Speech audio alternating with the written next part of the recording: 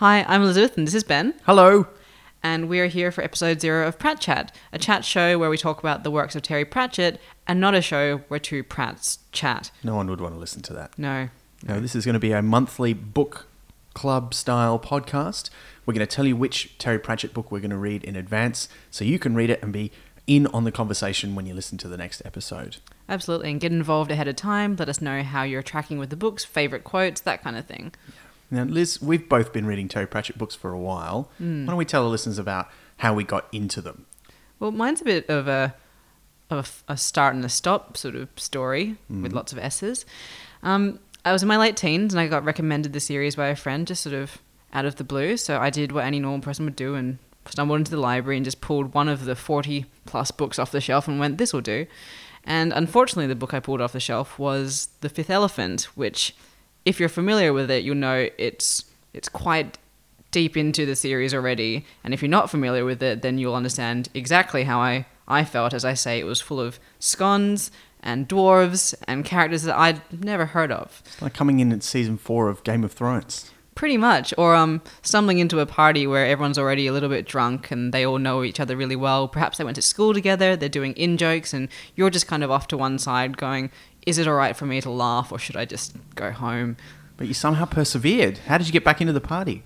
Well, with the books, I just sort of pride steered me through. I'm like, I'm going to read all of this and then I'm going to go back to the library and do a better think, read the blurbs, see which one seems more appealing to me for the next one. And after that, it was a bit more smooth sailing. So it was, like patting the dog. Yeah. Having a bit of a break, going outside, coming back in, finding someone who seemed a bit more approachable. Exactly. Yeah, good. Yeah. And how did you get into the series? Well, my mum actually got me into them because I read the works of Douglas Adams when I was far too young to understand most of the jokes. I read all the Hitchhiker's books, the Dirk Gently books, everything that he'd written at that stage. And I really wanted to read more, but Douglas Adams famously is not very prolific. So my mum went into a bookshop and said, what would you recommend for someone who likes Douglas Adams? And they recommended Terry Pratchett. They said this is the first Discworld book, so she brought home a copy of The Colour of Magic. So you started with the Rincewind books and you still kept reading them? Oh, I knew this would come up. Yes, I started with the Rincewind books. And I loved Rincewind. Rincewind being one of the main characters from the first few Discworld books, who pops up in several of the others as well. He's a failed wizard from the Unseen University, which is like a college or university for wizards. Mm-hmm. And I thought he was great. I really enjoyed him. Yeah, well, he is great. It's just the books he's in are not as exciting as the rest of them. Like, they're not as compelling. I found it, like, they come with a lot of their own, like, emotional luggage if we're going to... I see what you did there. Yes. Maybe we should have a footnote there. Liz mentioned footnotes because Terry Pratchett loves footnotes. They're a big part of his books and they're always hilarious. And just to explain the thing about the emotional luggage... The luggage is a character in the books, basically a big suitcase with a lot of legs. They're not as fun to read. They're not quite the same feeling as the rest of the series. Look, that is fair. The first 2 books are very much a pastiche or a parody of a very specific kind of high fantasy, like the kind of stuff that you'd find in Conan or, Farford and the Grey Mouser, like those sort of early sword and sorcery kind of books. And so they are very different in tone to the rest of the series. But I still love them enough that I read them, enjoyed them, and kept reading. And I read basically all of the Discworld books in order up until, I think, around the 20 or 30 of them. Probably at least until about the 30th one. So we're going to be reading them all again for this series. So I guess I could have my mind changed on Rincewind when I revisit them. Like, it's been over 10 years. Perhaps my tastes have changed, but... I'm quite pessimistic about it, to be honest. Well, look, you never know what might happen. But we do want to stress, though, that even if you haven't read the books before, we want to make sure you feel able to enjoy this podcast. And if you're reading them for the first time and you'd like to read them along with someone else, that could be us. Yeah. So we want to make sure that you feel included. So we should talk a bit about the books in general, Liz. Yeah, so they're a satirical comedy series. There's over 40 of them of the exact series, but there's also a lot of books that are spin-offs as well. Like, Ben, do you want to go into a bit about what Discworld itself is, or like what the books are about? Sure. So it's a comedy fantasy series. It's all set on the one world, which is called the Discworld. Not so much by the inhabitants. They usually just refer to it as the Disc. And it's called the Discworld because it literally is a disc. It's a flat disc of a world which sits on the back of 4 elephants, which are themselves standing on the back of an enormous turtle that flies or swims through space. And that's literally true on the Discworld, and that has sort of weird repercussions for the way the world works. And it is a world of magic, of wizards, of monsters, of trolls and dwarves, and weird other creatures. But mostly, and I think this is one of the reasons why it's still so popular, it's really about people. And that's why so many of the things are familiar that you wouldn't expect to be. It's an interesting combination of that kind of high fantasy concept where there's wizards and witches and magic, but also very down-to-earth stuff about what it's just like being a person. And there's a question about, is it a utopia, is it a dystopia, or is it just a peer? A topia. Utopia. Yeah. It's a topia. It's a topia. Yeah. Though I do have an argument for it being a bit better than how things are here. Oh, right. But we'll get into that another day. I will enjoy hearing that when we get up to the books where that becomes relevant. Now, we had a quite a long discussion about Discussion which is a book. kind way to put it.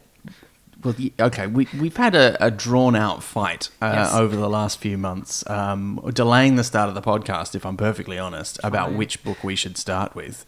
And so we both decided we've got a sort of a favourite contender, and we put that out there to the public as a poll so that you, the listeners or potential listeners, could decide which one you wanted us to start with. Liz, you put forward, maybe I'll start because I put forward the traditional choice. Yeah. Because even though I love those first couple of books, I recognise that they're not necessarily the best introduction to the world. They are very different in tone. And like a lot of people, I would probably recommend reading Mort, the fourth book in the series, because it's the first one that really feels like the other Discworld books.